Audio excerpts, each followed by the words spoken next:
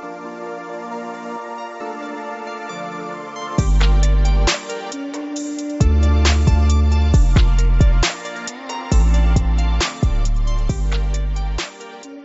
good morning, everyone. It's good to be with you, and I want to encourage you, please remember not only the Whites, but our other missionaries around the world, particularly as we come to a time like Christmas.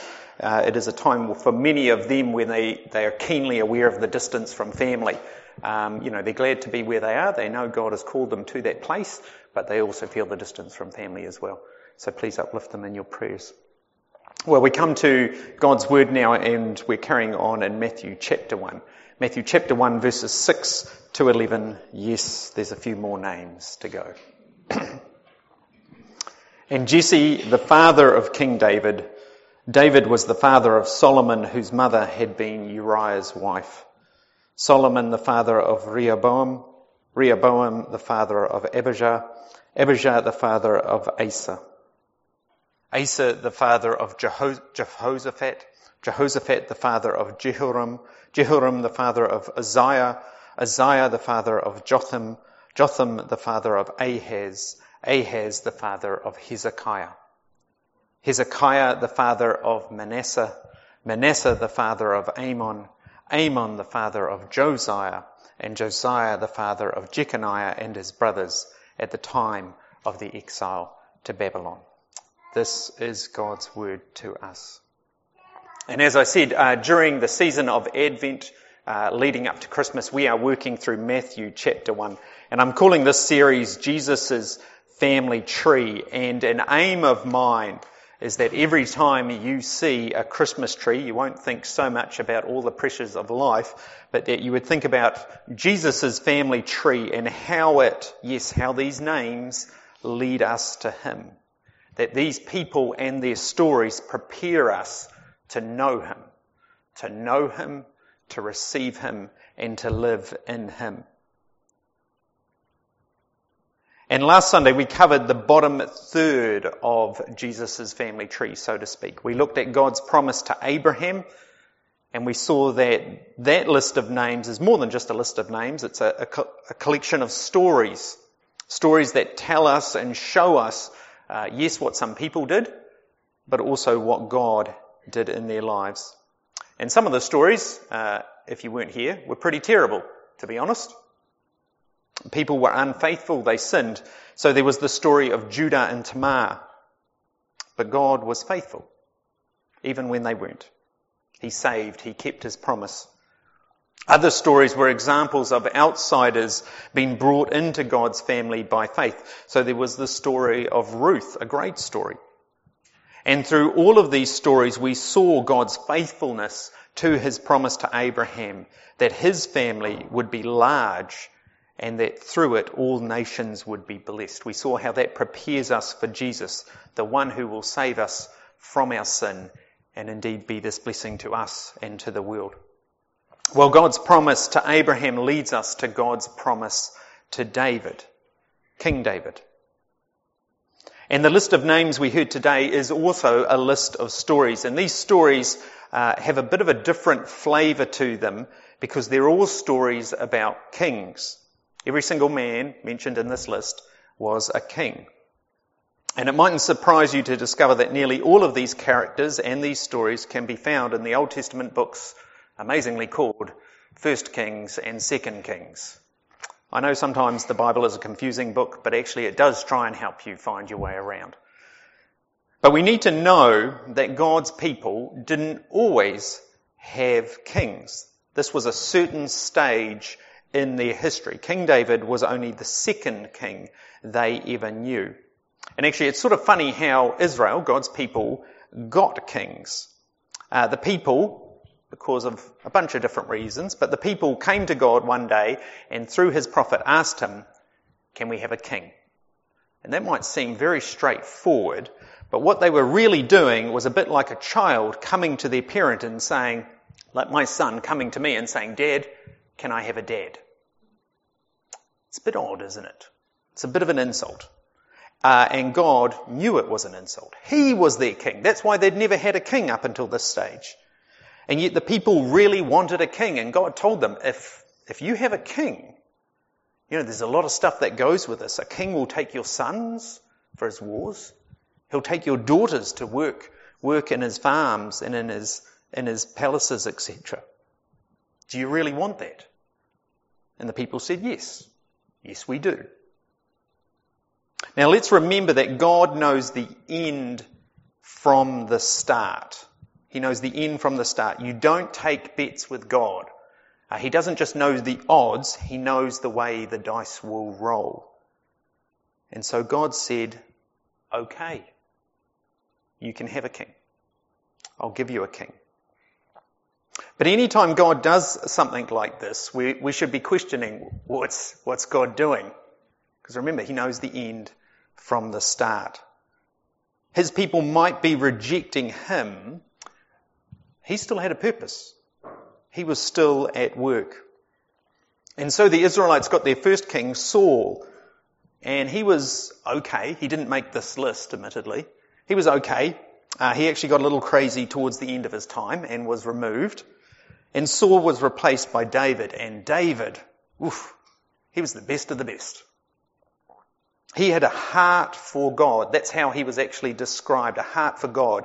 He was brave, he was courageous, he was just and right. But most of all, David loved God. And God gave him an incredible promise, absolutely incredible promise. God promised David that this descendant of Abraham, that his family would not end. Someone from it would reign. His kingdom would last forever. When God said forever, he meant forever. That's a really big promise. It's a promise as big as the person making it, which given it's God, that's an eternal promise.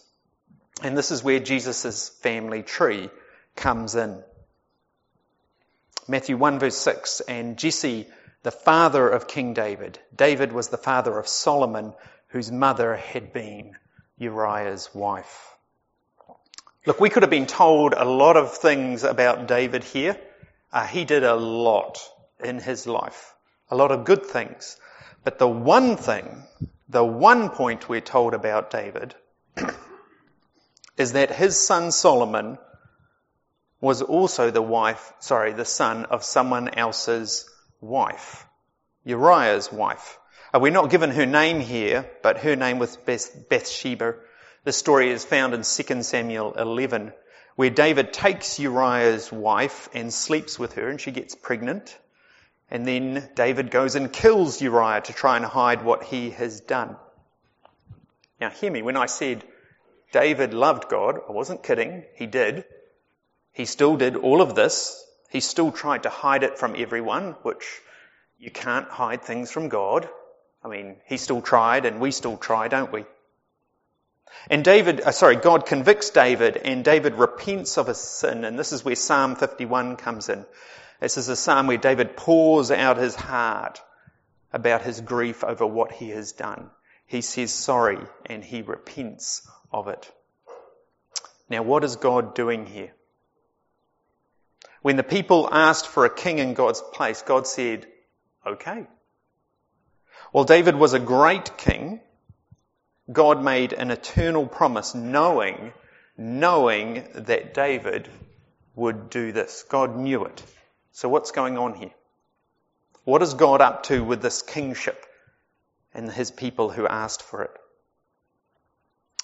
And you need to follow the rest of the story, and I hope this makes some sort of sense. This colourful chart shows the rest of the kings, the rest of the names listed in Jesus' genealogy that we read this morning.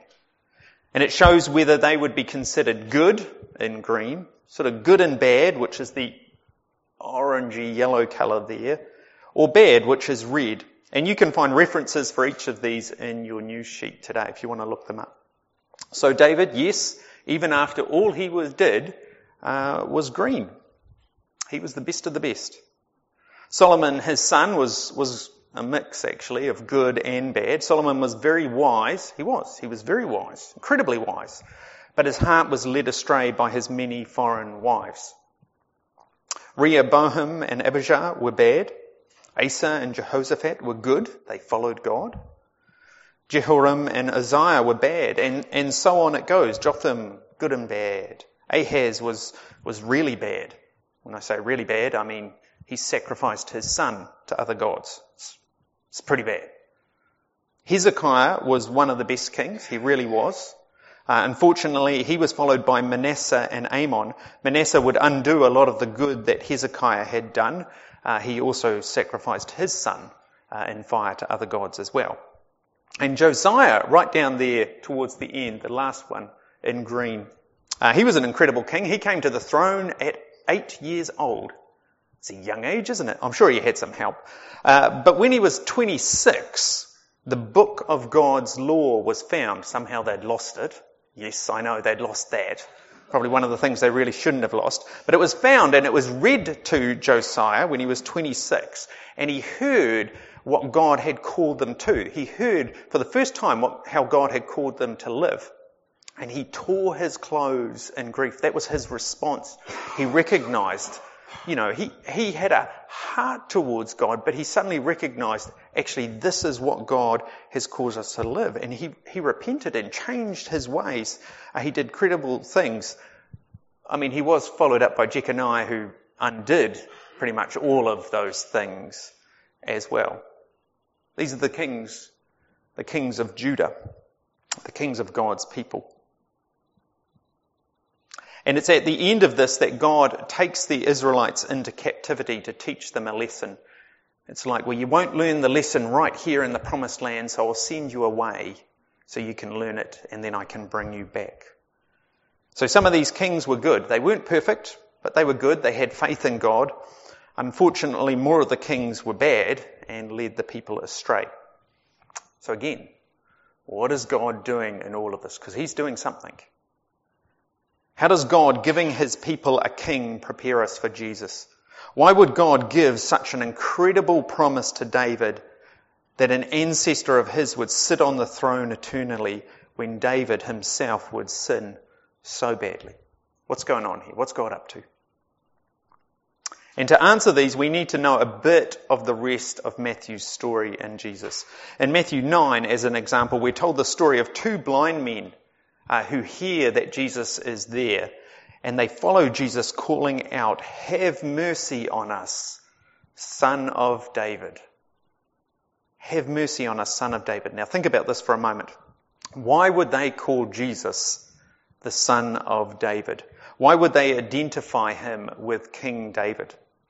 I don't think it's because they'd read his genealogy.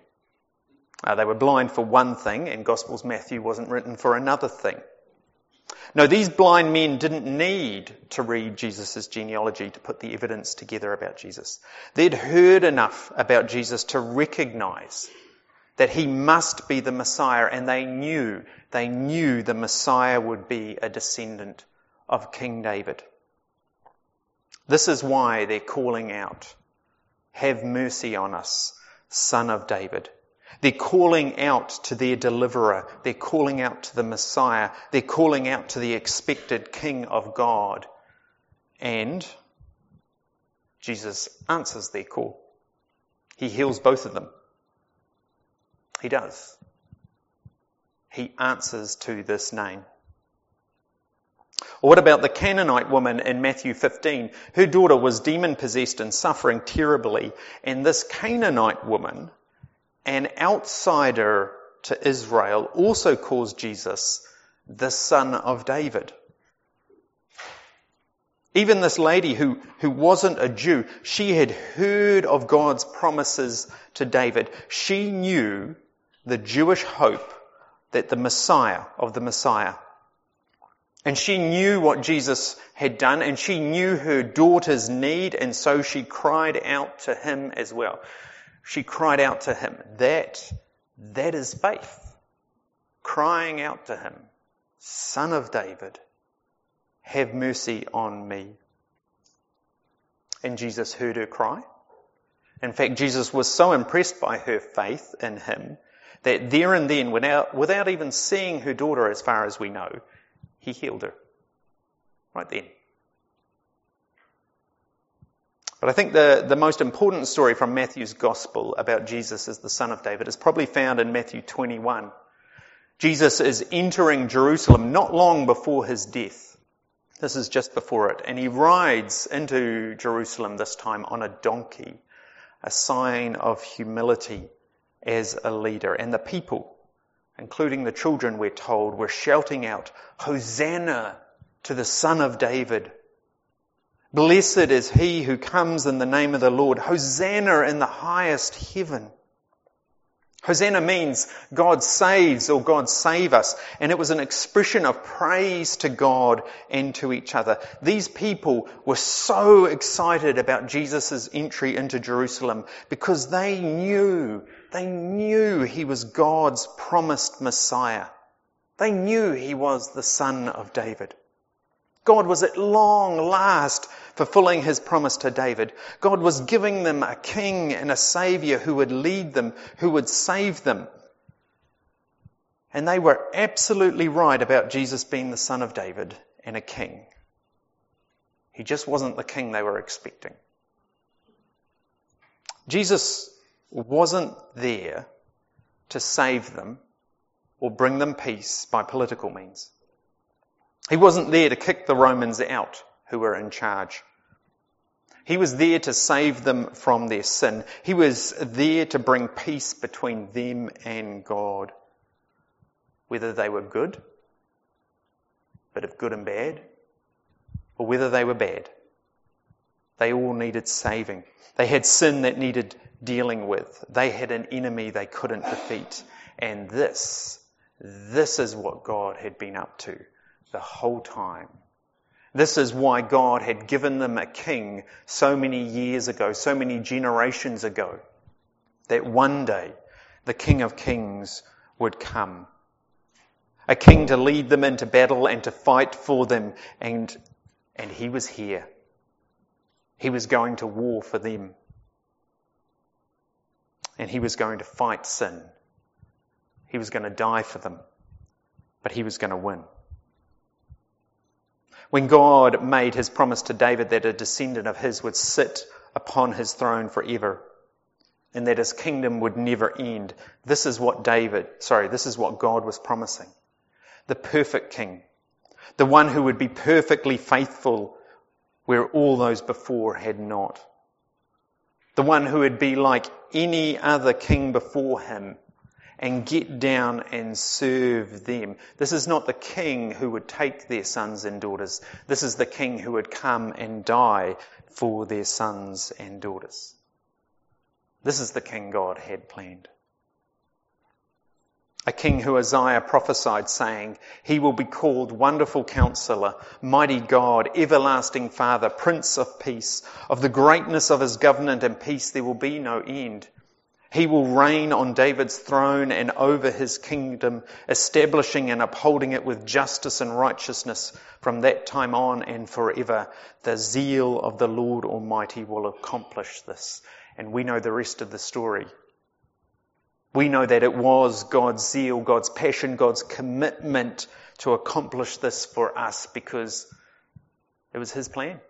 It's no one else's plan, just his. Yes, we have a king who knows us because he came and lived as one of us. He understands your pains and temptations and he intercedes for you. He is your wonderful counselor. We have a king who is mighty God. He is powerful and strong. Yes, Jesus was fully human like us, but he was also able to do much more than us.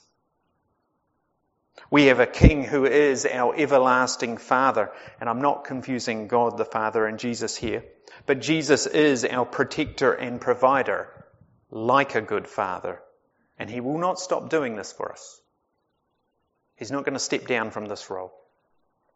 And we have a king who is our Prince of Peace because he brings us into a relationship with God and with each other where there is nothing outstanding. There is no sin left uncovered. There is no conflict unresolved. There is no relationship unrestored.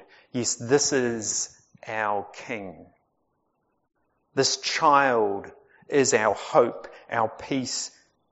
His life is our life. But do we know it? Can we say Hosanna with the crowds? Hosanna to the Son of David. Hosanna to the one who saves us from our sin. Hosanna to the one who is our peace. Hosanna to our King who loves us. Can we say that? Will we say it? Let's pray together. Almighty God, I give thanks that even when your people rejected you and turned their backs from you, you did not turn your backs from them or for us. That you were acting and working throughout all of this. Acting and working to send your Son for them and for us. Acting and working to redeem us. Acting to do what we could do and what no other king, no political ruler would do. That you would come yourself, you would send your perfect Son to come and stand in our place. What a wonder this is. And we want to join those crowds. Oh, they welcomed you into Jerusalem, but we know what you have done, Jesus. We want to join them and shout, Hosanna to the Son of David. Hosanna to the one who has saved us, who has given himself for us. Hosanna to our King, who would withhold nothing from us. Hosanna. Hosanna to you, we pray. In your name, amen.